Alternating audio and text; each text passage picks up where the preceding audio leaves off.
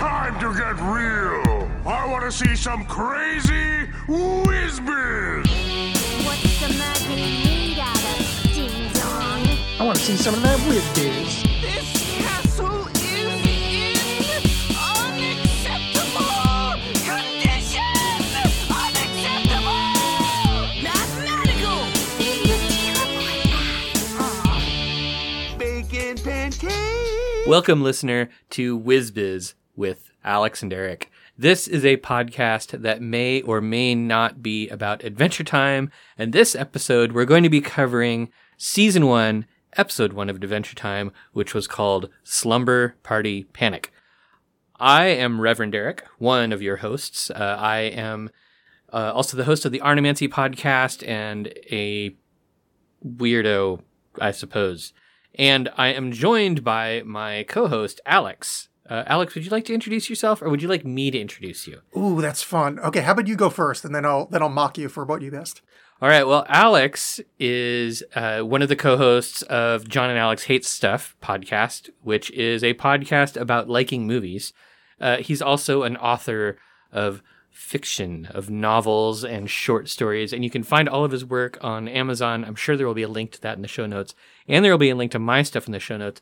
But, you know, I know this is just the first episode, so you don't really care about that yet. What you really care about is Adventure Time. So, and adventure, yeah. Yeah. So I watched this episode for probably the 80th time this morning, and it's a good one.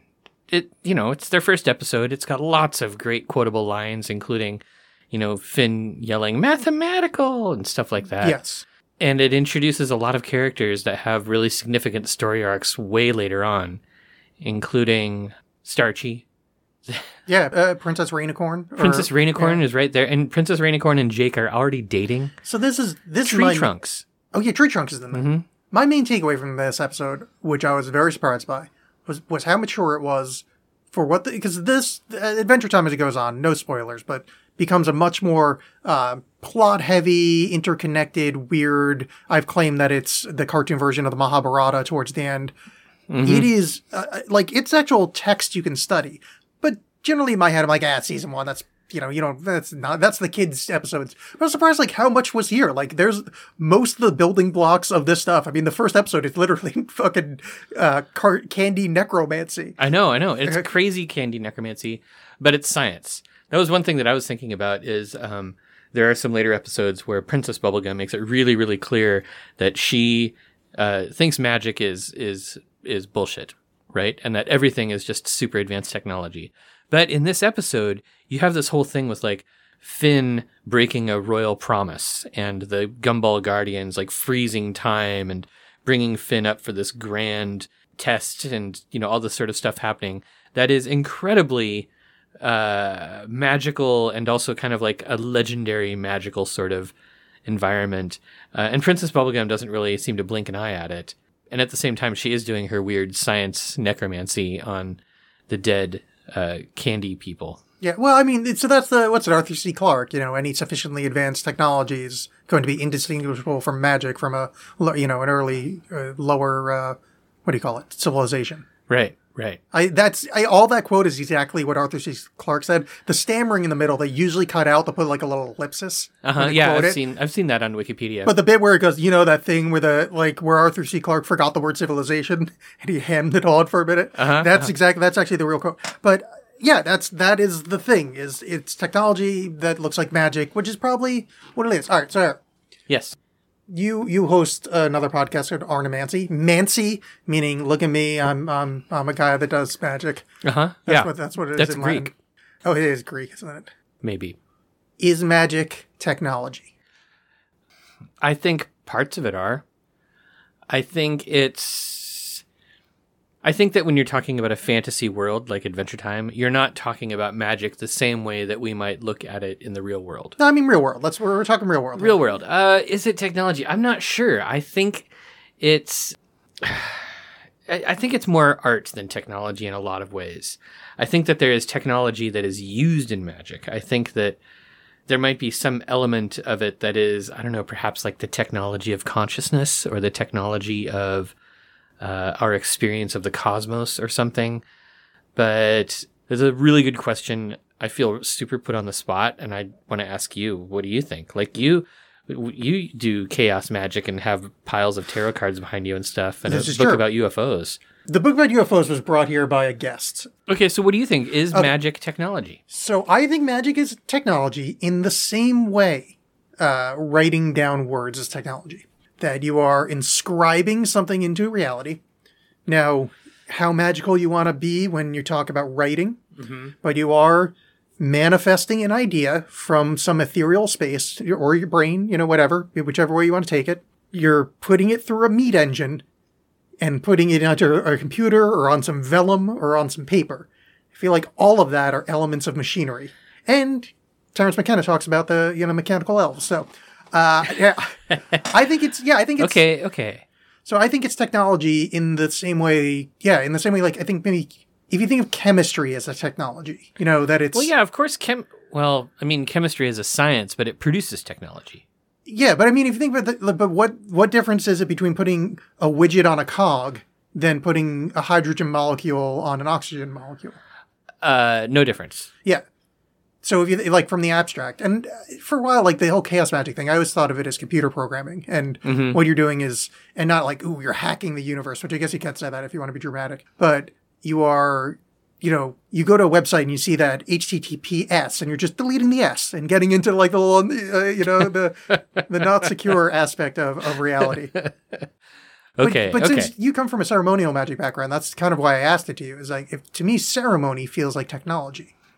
Yeah, I guess over time my feelings on that have kind of changed. So I started off doing a lot of ceremonial magic, but I guess, yeah, it's tough to say. I think that it kind of also might depend on your approach. I think for some people, the ceremony and all that stuff is the technology of magic. I don't know. I think, so here's the thing that I think is different. I think that in fantasy worlds, a lot of times you have this sort of concept of like, this magical energy that like the wizards or magic users can like draw upon. Have you seen The Dragon Prince, the cartoon The Dragon Prince? I have very much seen it and I really liked it. Well, so you know that in The Dragon Prince, there are like two different sources of magic where people can either pull from, I can't remember the names of any of it. I haven't watched it in a while, but there's like the human magic, which pulls from like that dark corrupting source. And then there's like the elf magic or the dragon magic, which is more natural and blah, blah, blah, blah, blah. But so magic is sort of seen almost as like a supernatural force that exists in some sort of pool. It's like, in role-playing games when you get like magic points or whatever, you know, you have like this source of otherworldly power. Like the crypto mana in this book here. Yeah. I have another book of crazy 1960s, kind of vaguely Eastern nonsense that I found on the internet and printed out. At one point they talk about it like section 4, subsection E, header F. It says crypto mana. So your mana points. Right. Yeah. Right. But see, I don't think that that's how, at least in European magic, I don't think that's how magic was really viewed. Magic was sort of viewed as kind of like something that arose out of the interconnectedness of all things. It was an innate feature of reality. And so magic wasn't necessarily, pulling from something that was opposite of science. It was the same stuff as science. Yeah. It was basically just how you use your knowledge to advance whatever. So, I guess in that sense, maybe in some ways it is a technology, in some ways it's something else. That my views on magic ever since I started working on the Agrippa project have really, really changed a lot, and I don't know that they have settled down well enough that I can have a really concise answer. As we can tell here, I'm not being concise. Well, I mean, the good thing is we got nothing but time. We're a podcast where we're supposed to talk to each other for a while, so we can just ramble on about nonsense. So the thing about technology, which I find interesting, magic as technology, is like on, let's say TV shows, Supernatural, for instance, which I've not seen a lot of, but I have seen them. They do like magic stuff, but it's like, well, all you have to do is draw the thing. You have to subdivide it by, putting a pentagram in the middle and then write the right runes and light a candle and say the magic spell and it works. At that point, although it's magic, it stops kind of being magic because it's reproducible and testable. It now enters into the realm of science, weirdly enough, because like in the same way you pour, I don't know, salt on a snail and you're like, oh, I can observe this. Well, all you do is you say to the North Michael, to the East Uriel or whatever. And if you say it the right way, a wall of protection comes up. You go, oh, cool. Now this is science. Yeah, it's like Evangelion. Yeah. Well, I was just thinking like in something like that where, you have to make the right circle of the right symbols on the floor and suddenly you have a demon trap. Like, can't you just program a Roomba to do that for you? 100%. And the Roomba can then just go put a demon trap in every room and you can just sort of sit back and relax. In magic, the way that it's sort of portrayed in Western esotericism in the I'm doing finger quotes right now. Yes, I can attest to it. Real world. Okay, finger quotes over. It's not just a mechanical operation in the physical world as much as it is something that kind of unites something that you're doing in the physical world with something that's happening in the imaginal world inside you, inside your own imagination and soul, and something that is happening in sort of the celestial world or the world that's sort of above you. So the unifying force between whatever's happening in the material and whatever's happening in the celestial is the human's imagination, the human soul, and the ability for us to basically create with our imaginal faculty. So I think that's that precludes Roombas from Well, does it? Because, I mean, Roomba, we program the Roomba, so maybe a part of our kind of, the imaginal state is like... But you have to have the right image then. So you could use a Roomba. Oh, but you have to program it to make the pentacle. While the Roomba is doing the pentacle, you have to be there with it. Yeah. With your imaginal power active. And there has to be something going on with the Roomba that ties it to your imagination while your imagination is tied to the celestial world. What if you're an adorable cat that's also a wizard that likes riding your Roomba?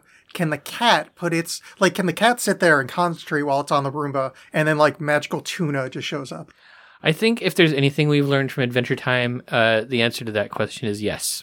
That is the WizBiz of it all. And I feel like to a cat sometimes, cats have like ritual ceremonial behavior where they like repeat things. Wow.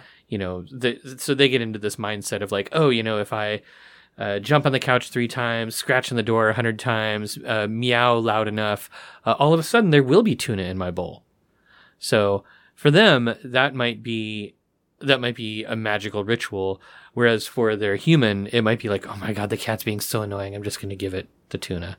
Yeah. And maybe that's how prayer works. It's so annoying. Yeah. Oh, that's why Christians act like that. Mm-hmm. Boom! Oh. Shot to the guts. So, we talking about cats. I asked on Twitter. I'm at Alex Bolan, Alex with 2 X's. He's Arnemancy, at Arnemancy. With 0 X's. With 0 X's. Mm-hmm. I mean, you can put them in. It just won't, it'll stop functioning. It won't work. Yeah. We asked if anybody wanted us to talk about something. And that just reminded me. Somebody, I think it was Steph Quake, asked about familiars. Familiars? Are familiars like remotely real in any kind of like actual witchcraft, or is that just shit they came up with, for fables? Well, I mean, familiars definitely show up in a lot in medieval and early modern literature about witches and stuff about witch hunting and stuff like that. No, but is it like Malleus Maleficarum kind of stuff? It's just bored white people that love Jesus making shit up about witches, or like is it based on some shit that witches did? I don't know. I don't know. I don't know that we really can know. But I mean, there's definitely, if you look in some of our oldest existing magical texts, there are plenty of rituals and things for summoning familiar spirits. You don't really get the sense that they're necessarily visible or anything like that, but familiar spirits are definitely things that we have rituals for going way I meant back. More the classic Azrael to Gargamel kind of. Yeah, I don't know. I mean, a lot of people have had cats. Well, that's what I was just thinking, because everybody likes cats. Yeah, and how many times have you ever met a cat that's going to do what its owner says? Truth. People don't. Yeah, so I don't know. I mean, it's not like I've never seen one. Let me put it that way. And I mean, I've had cats while I was a practitioner, for sure. I haven't had cats in a few years, but... Well, there's all those old, monks writing on vellum, and then you'll see like an ink spill and paw prints. And like there's one, I think it's Pompeii, that there's in like fresh, whatever you call it, like the roof tiling. There's like a little cat paw, because like the asshole cat wouldn't leave the guy alone while he's trying to make roof tiles. So I it's probably something along those lines of just, everybody likes cats. So of course magicians are going to have cats, and then people just kind of like wrap that up into the whole thing. Yeah. And I was thinking when you were talking about the monks, you were going to bring up like all the weird pictures of like cats licking their assholes and stuff. Oh, that too. End up in the marginalia of manuscripts. I love all of that stuff because monks were such horrible artists. They would draw the worst looking cats and still take time to like color them in. Yeah. My favorite of those, one, marginalia, beautiful word. Two, my favorite of those is, for some reason, they had this whole thing with knights fighting giant snails. Yes, I like that too. It's such a weird... I mean, it really gets me, like, kind of time traveling to that time of just, like when I was young, I did that cool S, like we called it the Stussy cool S S back then. Yeah. But the cool S. And, like, over the years, that's been rediscovered by people. But back then, they were doing snails fighting, So that, the giant snail thing... when I first came across that on the internet, it reminded me. Do you remember the Dragonlance novels? They were yeah. So in I think the first or second Dragonlance novel, they fight a giant snail, or maybe it's a giant slug. Anyhow, a giant gastropod of some sort, and it's like this big, fearsome, ferocious beast that they have to defeat. And I remember getting the adventure module for that when I was a kid, and just being surprised at how difficult it is to defeat giant snails. They are tough. Yeah, they got like a big hard shell around them. Yeah, and they've got like 12 hit dice. Yeah, they're tough. 12? Jeez. Yeah. That is difficult. I know, it's more hit points than a hill giant. I think, though, it might be time for our first segment. Ooh, I have one, though. Speaking of which. Can I introduce the segment? Well, you don't know which one we're going to do yet. Oh, you want to introduce the segment? I do, only because it's apropos. Eric and I are going to talk about what we're watching, what we're reading, what we're creating, things along those lines, kind of updates with one another. What I'm watching is Stranger Things Season 4. Me too. Which features a lot of D&D rolling. It does. And there is a beautiful sequence in the first-ish episode where they're cutting back and forth between an epic throw that the player needs to hit a D20 crit roll to end the campaign successfully, cutting back and forth to a high school basketball game where a guy has to hit the last second three-pointer. I'm like, this is delightful. This shows everything about the way I was raised. And I love how, should we say that, by the time this comes out, everybody will have seen this season already. I mean, I feel like as long as we don't spoil it, only because I haven't seen the last episodes yet. So I haven't seen the last episodes yet either. So anyhow, just this particular thing, the thing that's so beautiful about it is, both sides, like the basketball dude gets the 3-pointer, the D&D person rolls the nat 20. Yeah. Everybody is super excited and celebrating, and then when the groups come back together, of course, everything goes wrong. Because you have to have drama. Yeah. You have to have drama. How are you liking? I've seen the first non-spoiler thing to tell you what episode they're on, because I don't remember, is they went to Utah.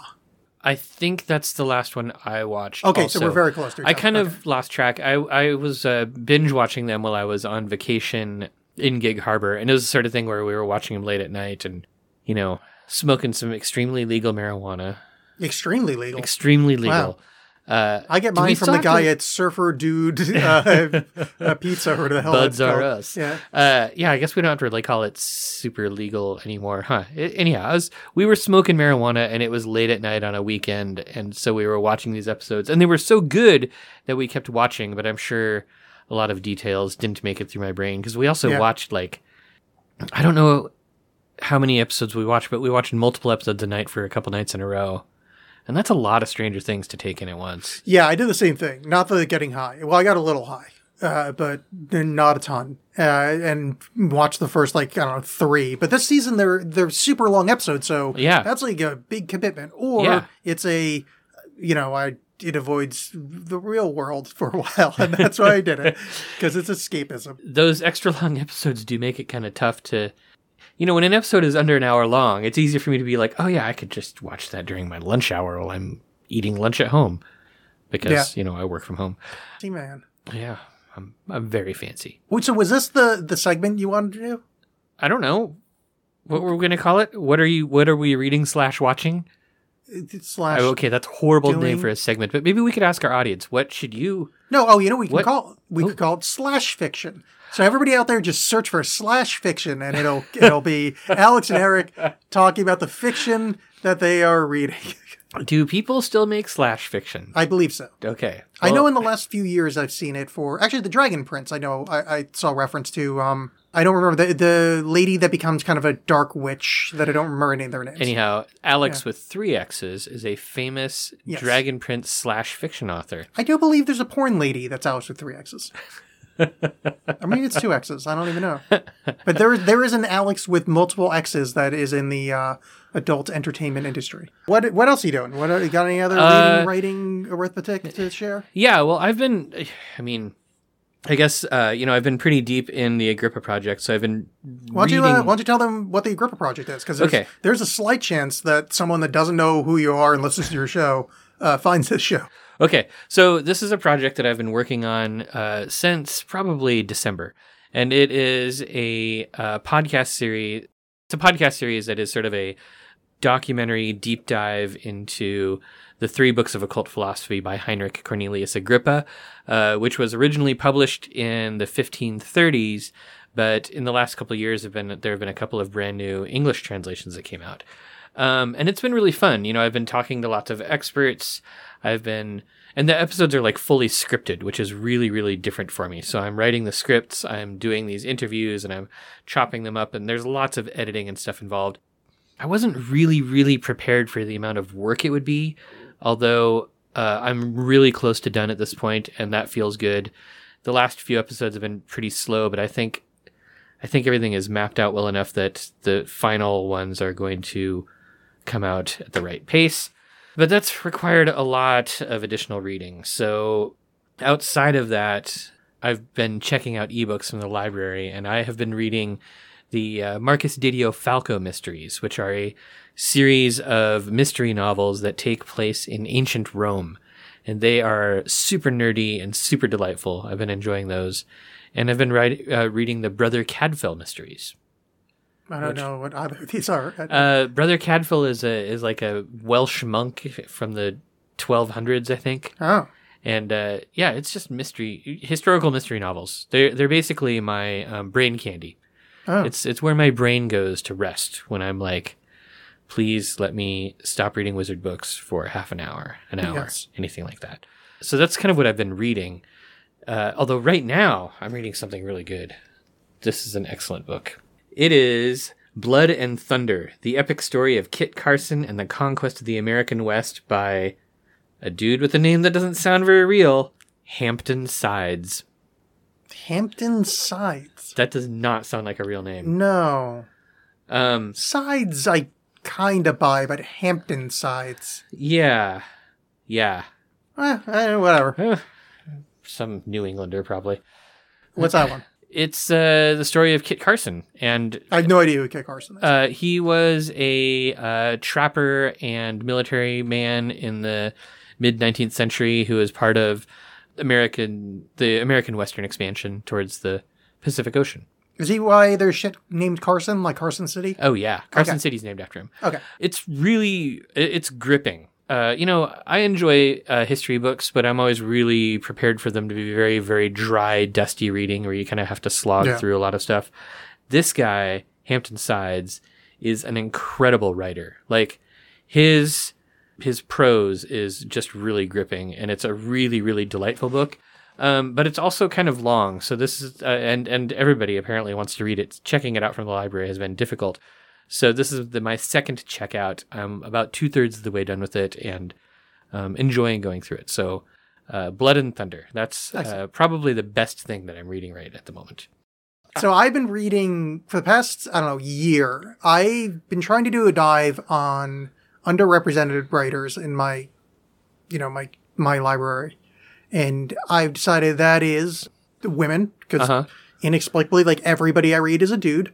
Mm-hmm. And then people of color, because everybody I seem to read is white, with the exception of, I read a lot of Japanese stuff, but mostly everybody else is white. And then I was, while I'm on it, I'm like, I'll try it out. Let's see if I can find any non-binary kind of trans writers. Uh-huh. So I've been doing this just to, and I'm not, this isn't some like, ooh, I'm trying to be woke thing. I just literally, as somebody that's a writer and likes to read, I It's feel good like to expand your horizons, yeah, period. and it's kind of embarrassing to me, like how, especially the women, because statistically, it's going to be harder to find non-binary writers. Yeah. Percentage-wise, it's going to be more difficult. But women. I don't know if you know this. Like half of people are women. Yeah. And like maybe a 16th of what I've read are by women. Mm-hmm. So I've been going through that and just trying to push through. But I'm currently reading to various extent. But I'm currently reading the Dark Fire trilogy, which is a lady wrote it. It's fantasy with a touch of sci-fi. No, it's just fantasy. Mm-hmm. But interestingly enough, it's very related to what we were talking about earlier. Spoiler alert a bit. I'm like a third of the way through the book. So if this is a spoiler, then whatever, dude. Just suck it up. It's very, very distant future, and we've colonized another planet, and their magic is somewhat real. It's like the Fey lines, they call it, or the Fey currents. Uh-huh. And it's almost like weather. The kind of struggle is that humans can sort of use it, but it's like weird and awkward, and it's very, it's an interesting thing. But I'm like, as I said, like maybe a third or fourth of the way through it, and it's interesting, but it is stuff I've read before, and I find myself going, is this sexist if I stop reading this book? I mean, it isn't, but Yeah. like, because I went into this, like trying to find, underrepresented voices in my collection, Mm-hmm. finding one kind of, okay, I don't really feel like doing this right now. It's a little, I mean, they're fine. This is literally not a knock on it. It's just, in my, I don't know, I'm going to say about from 11 to 15 years old, I just read fantasy. Oh, yeah, me So too. Fantasy and science fiction. I'm so awash in it that you've got to be doing some weird backflips for me to really stay interested. Sure. Yeah, I totally understand that. I read so much fantasy and science fiction when I was a kid. And yeah, the female writers were definitely underrepresented. Oddly enough, I could be wrong, but those two historical detective series I mentioned, Yeah. I think both of those series are written by women. Oh, really? I know that the Marcus Didio Falco one is. I'm not sure about the Brother Cadfael mysteries. I'd have to look that up. But, it was. I've thought about that a lot too. I guess it's tough because I want to live in a world where I don't really care if the author is male or female or what color their skin is or what their sexual orientation is and all that kind of stuff. I really don't want to care, but I do feel like it's important to sometimes make an effort to make sure that you're not living in a weird little bubble that you've accidentally created. Yes. I think about that too sometimes. Yeah, for me, the main problem is like it's like especially the woman, the female example. I mean, it's literally 50%. That should be so. It's with like non-binary trans writers and more coming out, so like it's actually going to be easier. But for like published works, what's that? 0.1% maybe. It's so you've got a really small pool. So it's like okay, it's understandable, but I mean that I feel like you should go out of your way because it's a voice you haven't heard. But the not caring aspect is if everybody is represented equally, that's the promised land of you wouldn't have to worry about it. But people aren't represented equally. They are not represented 50% equally. of books aren't, or 50% of popular books aren't by women. Like it's not true. We're not, and people of color don't have the same representation. So I think as people that are interested in the written word, it's kind of important to go that way. It's hard for a lot of the stuff that I study since when you go back to like early modern writing and especially when it comes to like ceremonial magic or occult books and stuff, there is nothing except white dudes writing it. You can go, and I mean, it's definitely geographical, so you can go outside, but like, if you want to read Arabic texts, it's going to be pretty much all, or Muslim, it's going to be all Muslim Arabic writers who are writing it. So any region you go to, it's fairly homogenized. So you have to kind of, I don't know. It is tough. And I had trouble, I've struggled with this actually with the Agrippa series that I'm working on, because I realized that like it was really, really difficult to kind of spread out or to find like a diverse set of voices to talk about Agrippa, because the only people who pay attention to Agrippa are people who look like us. Yeah. At some point, 27 years old, washboard abs, handsome men. People that look like us. hair. Yes. Perfect hair. Perfect hair. The other book I want to bring up, because I feel like I'm shitting on everybody in my exploration of underrepresented writers, is Sherry S. Tepper, Grass. I really enjoyed. Sherry S. Tepper is the author. Okay. The book is Grass. It's the first of the Arby trilogy. Uh-huh. And it's traditional sci-fi, and it's really fucking good. It's just super well done. It's supposed to be the first of a trilogy. I don't really see where the story goes afterwards, but I'll probably, I don't know, maybe in later years I'll revisit it. But for a first book, it's really good. Some interesting ideas. It feels, it's probably sexy to say, but it feels different. Like it feels like I'm reading a bit of a different voice than I'm accustomed to. Are you going to make a list of all these books for the show notes? I mean, I'll pretend I will, and I'll All right. 100% forget. Yeah. We're going to need an intern. Anything else you're watching? I am a massive, giant, enormous, holy shit fan of Better Call Saul, Okay. which I think is one of the best written shows that's ever existed. It is fantastic. And the final season is happening now. How does it make you feel? It's great-ish. The first few... So, I'm struggling to say this because I don't want to spoil anything.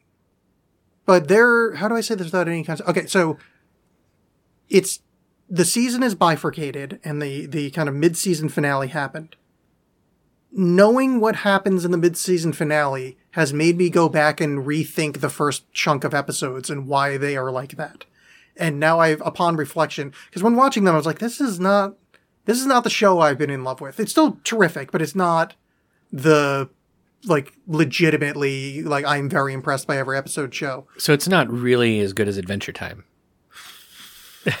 I mean, this is actually a really tough question. Is Adventure Time better than Better Call Saul? Can you compare them, though? That's the other thing. I don't know that... No, I don't think you can, but just pure enjoyment. But anyway, yeah, so Better Call Saul, it's season 6, I think, right now. The first 5 seasons are nearly flawless. There is some storytelling in there that is so fucking good. And the first few episodes, like, oh, this might be a little boring. This might have kind of missed what I was coming from. And then the events of the mid-season finale was like, oh no, now I see why these were a little slow. Like, now I get it. This last few episodes are going to be pretty goddamn impressive. That sounds pretty good. So the audience at home, Better Call Saul is terrific. You should watch it. Some of the best acting you're ever going to see. So also out right now, there's Obi-Wan. I've watched the first few episodes of that, and it's pretty excellent. Really? Yes. Yeah. I am very surprised to hear you say that. I think you're going to like it. Oh, I've watched it. I don't like it at all. You don't like it at all? Okay, let me take that back. It's not that I don't like it at all. I think it has nothing to say. It is a spoonful of sugar. Like, it is just, oh, look, remember this stuff? That guy you like's doing things. Hey, look, there's somebody else you like. They're doing stuff. Oh, does that break canon? Who gives a shit? But what about that part where a suppository falls out and he dives into that toilet world to go get it? I don't know what you're referencing. Trainspotting. Oh, yeah. I haven't seen Trainspotting in like 20 years. But it's Obi-Wan. Yes. No, you are correct. Man. I'm not trying to like yuck your yum, as the kids say. And by the kids, I mean 40-year-old men. It feels like it's saying nothing. And the amount of shit that it stretches or breaks canon, I'm probably going to stick it out because there's some sections that I like and I do enjoy Ewan McGregor. I think I'm just enjoying Little Leia is great. Yeah, I'm enjoying Ewan McGregor's acting a lot. Yeah. And Little Leia is like the definition of precocious, right? Like, isn't that precocious? I think that's what it means. Yes. And then also there's the lady who's the fake Imperial officer. Oh, yeah, Lyria Sand. I don't know what the actress's name is. The actress is great. You know, she was in Rome. I know she was in Game of Thrones. I believe you. Yeah, she was Lyria Sand. That's okay. That's one of those phonemes I was spreading before. That's not the actress's names. I don't know the name of anybody. Oh. I'm shocked I remembered Ewan McGregor, to be honest with you. It's because I reminded you of And Trainspotting. frankly, now that I think about it, her first name might not even be Illyria. It is Illyria Sand. No, that is in fact her. And she is played by, Indira Varma. This would have been way better if you could have done that in your BMO voice. What does BMO sound like? Wait, hold on. He said BMO sounds vaguely... Yeah, it's like a Korean lady. Vaguely Korean. Yeah. Well, it's done by a Korean lady, and that's the. Is it the same person who does this Lady Rainicorn? I don't have that knowledge. Okay. We might want to, maybe this would be something that would be good for our future episodes is... fuck all about Adventure Time? Well, Because I'm not willing to do that. Maybe we could start to accrue some Adventure Time trivia. Although it's very possible that we will have lots of irate fans writing to us about Adventure Time and teaching us trivia through this. That would be nice. I mean, just to have fans would be great. So it does remind me, though, like in Season 1, Episode 1, in Slumber Party Panic, it has this great ending scene where... Princess Bubblegum is like, Finn, what did you learn about breaking promises? And Finn's like, I learned that if you break a royal promise, you get to stop time, you get to challenge the Gumball Guardians, and then in the end, everybody comes back to life. It's a wonderful message. Did I say this before? My favorite thing is, and it's such a dumb line, and if I said this earlier, you're not going to hear this because I'm editing. Where she goes, welcome to the candy foyer. Or foyer, sorry. The candy foyer is such a dumb... my enjoyment of things is basically picturing myself in the writer's room and then just finding it just delightful to be the candy foyer is so good. Like if they had said candy vestibule, it would have been the same thing. I'm just like, this is so great. One of the things that really disturbed me about this episode is like, what is the stupid potion called? The relificator or whatever. Something like that. The undeathification formula that Princess Bubblegum is giving to the dead candy people. And they come back to life and they're like, candy. They want to eat sugar. They want to go eat candy people. And then at the end, Finn tricks the living candy people into putting blindfolds on and pretending that they're attacking piñatas. And they kill all the candy zombies who fall to the ground and spill open their guts, and it's all candy. And the candy people are all down on the ground, digging into these candy zombie guts, eating the candy zombies. And I was watching that and being like, this is the most fucked up ecosystem in the world. Basically, candy people eat candy and are made out of candy. Yeah. And they don't really seem to give a shit if they're eating the same kind of candy that, like, their neighbor is. Well, let me break this down. One thing, this is part of what I love sets up for later in the show, because that kind of existential horror while being a kid show ostensibly goes on through the whole thing, and finding that in the first episode. But I was just say this, oh, Mr. Candophobe, oh, Mr. Anti-Candy Bigot. Hey, you and I, what are we made out of? We're Carbon. made out of meat. No, we're made out of carbon. Yes. What is everything we eat made out of? Carbon. It's true. Oh, okay. Look at you. Oh, just because it's different from me. Wait, speaking of different from me, is this... This segment is called Alex Has a Segue. No, it's 100%. We're still talking about the same episode, just slightly earlier. Okay. Is this a weird race joke? Where they took Mr. Cupcake, the muscle cupcake guy, in a game of Truth or Dare to take his wrapping off. And they're like, ooh, I didn't know he was chocolate. I didn't know he was chocolate. Is that like kind of a... I think that every time I see the episode, and I don't think it's intended to be a race joke at all. I mean, if it is, it's not particularly offensive, because there's no judgment. There's no like stereotyping. It's just literally, I didn't know you were chocolate. Yeah. But it's an odd... And maybe it's the internalized prejudice that I grew up with. But I feel like you could say, I didn't know he was vanilla. Think makes it slightly less awkward. Or, I'm someone that's way too oversensitive about the shit. I kind of always think that I'm being a little oversensitive about it. But it does make me think of, so in the Adventure Time universe, there are, 4 elements in the material world, in the magical world, right? There's candy, slime, there's salt, ice, mercury. What are they? Candy, slime, ice, and fire. Yes. And in the first couple episodes, you get introduced to a few of those. You meet Slime Princess and the Ice King in like the second or third episode. Lumpy Space Princess, isn't she? So Lumps, the Lumpy Space Princess thing, she comes from another dimension. Oh, that's right. Remember? Yeah, you're right. I the episodes are so short. You can just easily binge watch tons and tons and tons of them at once. And so I did watch, I watched Adventure Time right before I came over to record. So I watched, but I watched like 4 episodes instead of just 1. Yeah, which is fine. I enjoyed the show greatly. Yeah, me too. What other parts of episode 1 is there to discuss? Well, discussed. So we already mentioned that a lot of really long-standing characters show up, even though their story arcs aren't really well developed until later. It's really interesting to see that they were there early on. And in fact, the cinnamon bun guy, Yeah, he's one of the dead people that's brought back to life. that's right. Yeah, because they call him Old Cinnamon Bun Yeah. in that first scene where she's resurrecting the dead. Mm-hmm. Yeah, and then he becomes a regular character. Yeah. Is Peppermint Butler in that episode? I can't No, remember. I did not Yeah. see Peppermint Butler, but I'm going to be watching for his first appearance because Peppermint Butler is kind of my favorite. Well, he becomes an occultist over the course of the show. I mean, he is the ceremonial magician in that show. It's so weird the level of odd that this show gets to. The fact that we're talking about ceremonial magician, ribbon candy. Yeah, yeah. And the thing that I think that makes it, because I mean, I feel like every time we podcast together, we end up talking about Adventure Time. Yeah. But one of the things that's so amazing about it is it is a really, really rich world that they create across, dimensions and planets and all of this stuff. And it's really heartbreaking. Yes. It's it gets emotional as the show goes on and you start to understand the universe that you're living in. Mm-hmm. We should tell the audience though. Again, there's chances that people have not heard this stuff before. Eric and I, 5 years ago, let's say 4 years ago, It was 5.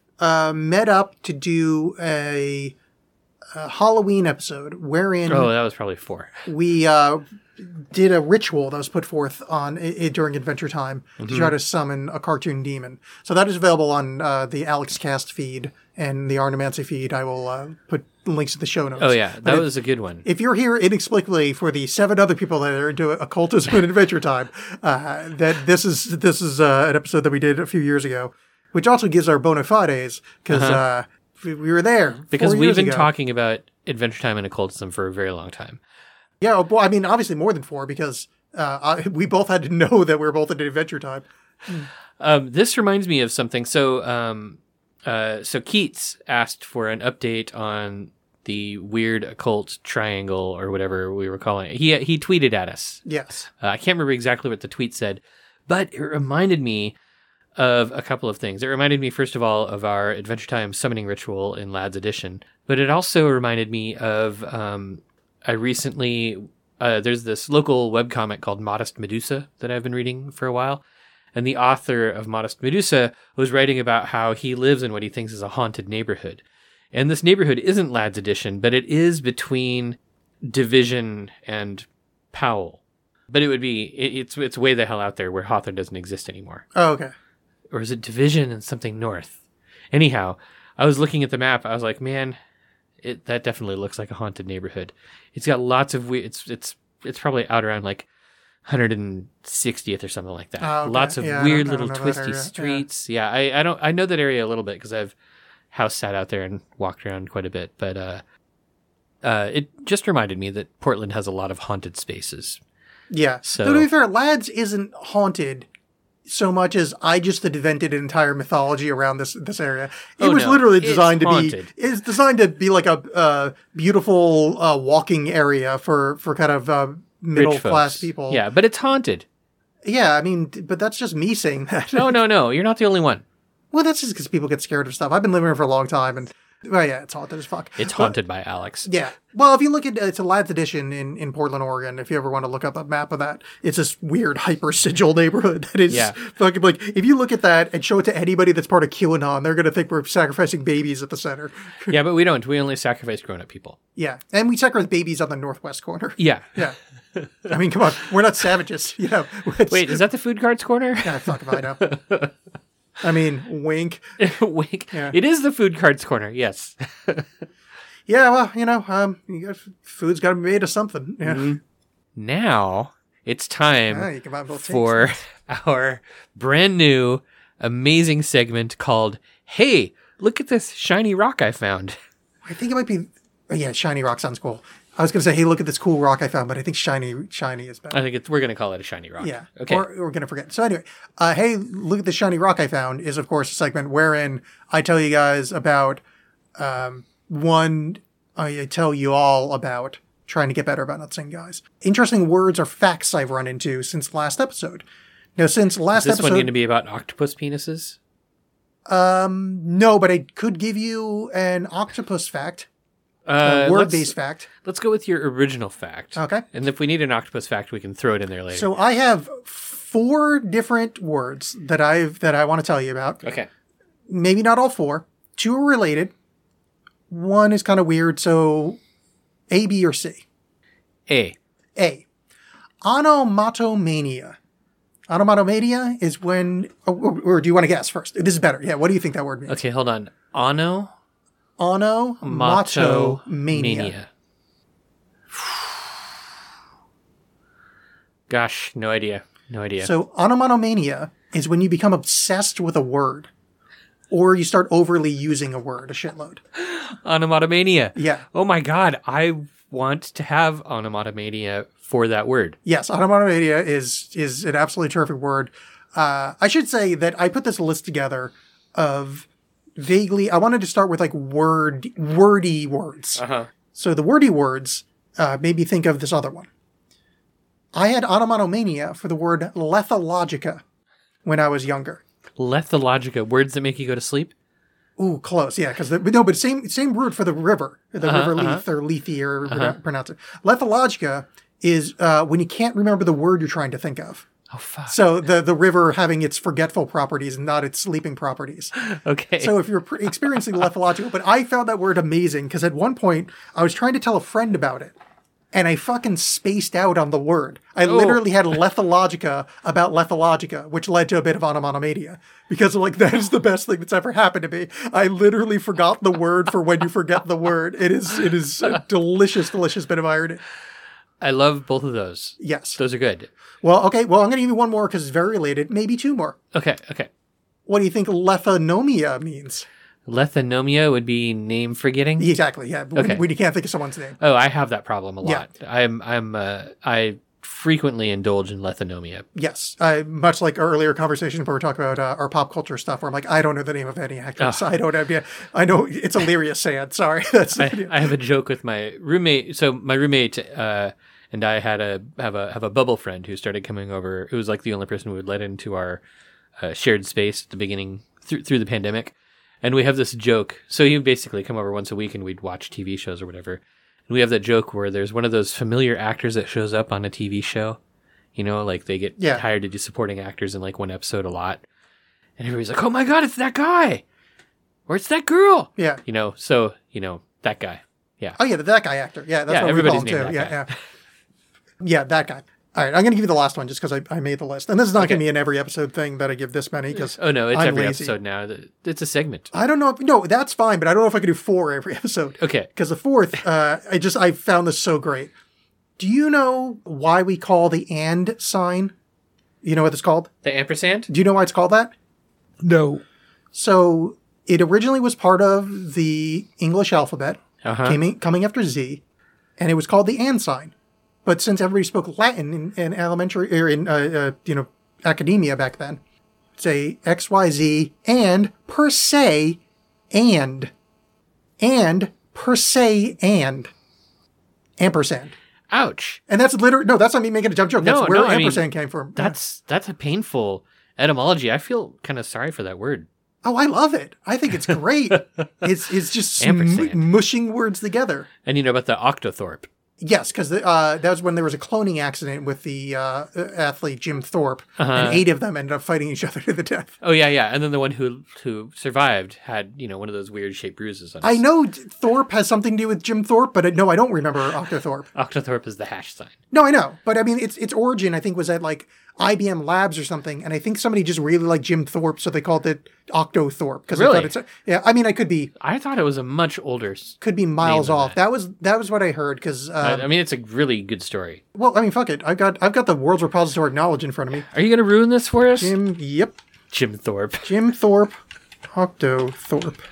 Okay, so the first thing says origin unknown, but I heard this somewhere. Oh no, actually, the Wiktionary, Thorpe could be a reference to Jim Thorpe as one proponent of the original terminology was a fan of Jim Thorpe. Huh. So, but I think they just called it hash or something like that, or Pound sign. yeah. I think pound sign actually may have come later as well. Well, it was used as a pound sign for a long time, I believe. I think hash is new. Or hash might be new. I don't know. Maybe that will be next episode's Shiny Rock. Yeah, it's looking up hashtags and ampersands. Yeah. Okay, and now, hold on. It's time for another new segment. Another new segment? Yes. Much like the entire episode. This is episode 1. Every segment's a new Yeah. segment. This segment is called What Are We Working On?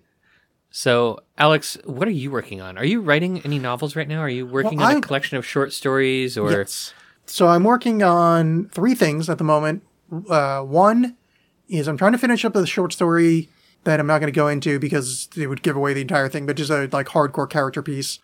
I just started to work on this sci-fi novel that it's been percolating in the back of my head, and I started putting words down together, like just chunks and kind of ideas, and just basically I'm just trying to build the kind of feeling of the piece before I put it down any words that anybody might ever see. But the main thing is I've talked about this for fucking years at this point. I've been working on a novel, a follow-up novel. And to Periphery. yeah. It's got nothing to do with Periphery, but a follow-up novel in that the next thing that came out was a short story collection. My novel Periphery and short story collection is called The Theravada Machine and Other Stories. All available on Amazon. Buy things, yay. But the next one I'm doing is this kind of magical piece that is... basically, I like to write in magical realism, or at least that's what it turns out to be kind of in the end. It's just, I write the stories I want to write, and they just have to somewhat overlap with that description. So I've been working on this since, even towards the end of Periphery, I was writing words for it, and that was 9 years ago at this point. And I had a huge stall, and I think I finally broke what was bothering me about it. So I've been putting words down again for that. Right now it's called Intention, which, because it's a magical piece, the intention of magic, etc. I'm not sure if that's what's going to come out, because I find that title somewhat annoying, but I also found the title Periphery somewhat annoying, and then it ended up being the title. But yeah, I'm 40-something thousand words in, and nice. I like writing short novels, so I'm not that far away from having what I like to call the vomit draft. That's exciting. All the words are in a sequence. The story is told. I bounced it off of super fan Steph Quick because I just needed somebody else to read it. And all the stuff I was concerned with, she didn't pick up on. And then the things that, so it was quite a gratifying response from her of all positive, and any kind of concern she had. I'm like, you didn't notice? Cool. Fuck yeah. Because most of the times I have problems with anything I write it's just, the author's the only one that's ever going to know that. Yeah. So yeah. it's, I think Steph Quick tweeted at us and suggested some segments also. It was baking and gardening revolving around magic, which I know very little about baking and then almost nothing about gardening. Yeah, I'm kind of in the same boat. I can make some amazing drop biscuits, but aside from that, I'm not really much of a baker. I've never, so that wouldn't be a good segment for us. Yeah, I've made cookies a few times. That's about my baking Yeah, I could experience. bake cookies too. Yeah, but from a box. Yes. I know I made it from scratch once. I mean, they weren't worth the effort, but they tasted like cookies. So it was successful in that it wasn't black mush in the middle of a pan. It was cookie-like. It's funny because I really, really enjoy cooking. And I do cook things in Dutch ovens from time to time, but I don't really bake much. Yeah. So, sorry, Steph. You should have asked about birds. We could have had a segment about birds. He knows about birds. All right, so that's what I'm working on. What are you working on? Well, I've already talked about the Agrippa project, and that's coming along well, and even though I've been struggling with it a lot, I think I'm getting really close to done. It's just I have to treat it more like a job than something that's like, yes, this is so much fun. I have to really sit down and work on it, which happens with every project if you want to finish it. I've also been working on, I'm still learning, and I'm not really making anything amazing yet, but I'm learning how to make music, songs. I'm learning how to make songs using a digital audio workstation, MIDI keyboard, all that kind of stuff. So I've been working on that. I haven't made huge amounts of progress, but I've made one song that I thought that was pretty good. I've done a lot of stuff involving kind of like playing with MIDI and transcribing MIDI and things like that. So that's kind of probably the most unusual thing that I've been working on lately. So for instance, I put together the song, our theme song for the podcast, which I haven't done yet, but by the time our listeners are hearing this, they will have already heard the intro music. Oh, good. And are probably just about to hear the outro music. Yeah, so I was about to be like, oh, do I have to act now? Being like, oh, yeah, I love that theme song, especially the part where it's... Anyway, I'll fill that part. No. I think it's okay if our, this is our first episode. The pieces to the whole podcast assemblage are slowly coming together. And, the theme song, I have a big chunk of it in my head, and I've been practicing stuff. I'm looking forward to creating it. Hopefully it's good. Who knows? Yes, it's going to be great. I've already heard it. It's fantastic. I can lie to you and say I don't know. I mean, technically, when these words are spoken into their ears, it's true. Oh, I mean, I just feel like if you say that it's fantastic now, then no matter what piece of crap I give you, you're still stuck with those words. Yeah, whatever. It's better than what I can do. Interesting part about season 1, episode 1 of Adventure Time. I forgot about this, and I feel like it just goes away completely at some point. Is I'm going to gesticulate to you here. Is Okay. Princess Bubblegum's arms doing that Popeye waveform snake thing? Yes. It happens for a while, and I feel like that kind of rubber band, Merry Melodies, Looney Tunes, I don't know which ones did it, but that sort of thing goes away. Yeah. I think so. In either episode 2 or 3, Jake does this thing where he makes a fist, and the fist departs from the normal animation style and is sort of like this ultra realistic looking fist that grows big and big and big, and it has like big craggy It fingernails. does like a Ren and stuff. Stimpy style thing. Yeah. And I remember my attention was called to it this time, and I was sort of like, oh, they stopped doing that. So the animation style does like really tighten up and turn into something a little bit more cohesive. At some point, I think it happens during season 1. I think at some point during season 1, Pendleton Ward must have realized that he wanted to do this for a while. Yeah, and that's, wavy things equals effort. Yeah. Or even wavy things take away too much from what he's trying to do. Yeah. Because I think Adventure Time also may not have started off as serious. Like, I think it becomes pretty obvious in some ways that Pendleton Ward had a world that he'd built when he started doing Adventure Time, but I'm not sure how committed to it the writers and everything were at the beginning. Does that make sense? No, it does. Yeah, he's writing in a similar world to the one that we ends up being fleshed out, but it's not. He's not. Because it becomes like kind of hard, almost Marvel Comics like canon towards the end. Yeah, and I think he just kind of sketched out. He basically sketched out like the Marvel universe. Went, this is where I play, and yeah. And he also like in the early episodes in particular, the sort of D&D parody or D&D satire is way more common. Like totally. You hear Ice King refer to himself as a magic user. Yeah, Enchiridion, I think, is D&D, isn't it? Yeah, there's all sorts... Well, Enchiridion is a real book. Oh, is it? Well, yeah, sort of, in a way. Oh, I thought... No, I mean, I know what you mean. I thought it was purely a fictional... I thought it was Necronomicon. It's a purely fictional book. And it is a real book. Oh, There no is shit. an Okay. actual I didn't know that. But it's also like a legendary book term. It sounds like a D&D thing. And they do all sorts of things that sound like D&D stuff. I can't remember if they ever refer to things as like +1 or anything. Yeah, they like roll that. a D20. They don't get laid in high school. It's all. It's everything D&D. Demogorgon is everywhere. Yeah. But I totally lost the train. What were we talking about? Adventure Time. Well, I know we were talking about Adventure Time, but No, it's just give the Adventure Time. come on, grab your friends. That'd be funny. For this is how we end every episode: is you just get confused and then you go Adventure Time, and it ends. Well, I'm okay with the episode being over now. I feel like now is the time when we tell people that they can find us on all the major podcasting platforms. Correct. You can follow us on Twitter, Instagram, and I think that's it. Weibo and VK. What's our tag? WizBiz Podcast. I think so. Let me just confirm that. We're confirming this right now, but it's probably WizBiz something. It's definitely WizBiz something. But I think it's... Oh, no, WizBiz Podcast. WizBiz Podcast. I wasn't sure if I had included the cast or not. Whether it was WizBiz Pod or WizBiz Podcast. Okay, so But it's WizBiz Podcast. That's one Z and then another Z and then podcast like you expect it to be. Yeah, and no H. And no H. Yeah. Where would the H be? Whiz. Whiz? No, I said whiz. No, I know, but when you would say like cheese whiz, that's... Oh, no, is that no H? I would say cheese whiz. Yeah, but, you're like Ponzi. Look at, Oh boy. look at your Anyhow, fancy bad this has Englishman been manners. fun. I enjoyed this. I would really, I look forward. Okay, so listener, this is what we need from you. We want to know if you enjoy our segments. If we should switch them up, please feel free to yell at us on Yes. any social media outlet you want to. If you make us cry, we will include that segment again. Just as a warning. Yeah, we'll record ourselves crying as well. We will. I carry a recorder with me at all times. Yeah. So if I read the tweet and I start crying on the bus, I will record it. I'll sob your handle on Twitter. 69s are hot. I can't believe you made fun of me. Don't be sad, Stinky. Come with Daddy and I'll make it all better. Goodbye, Gunter.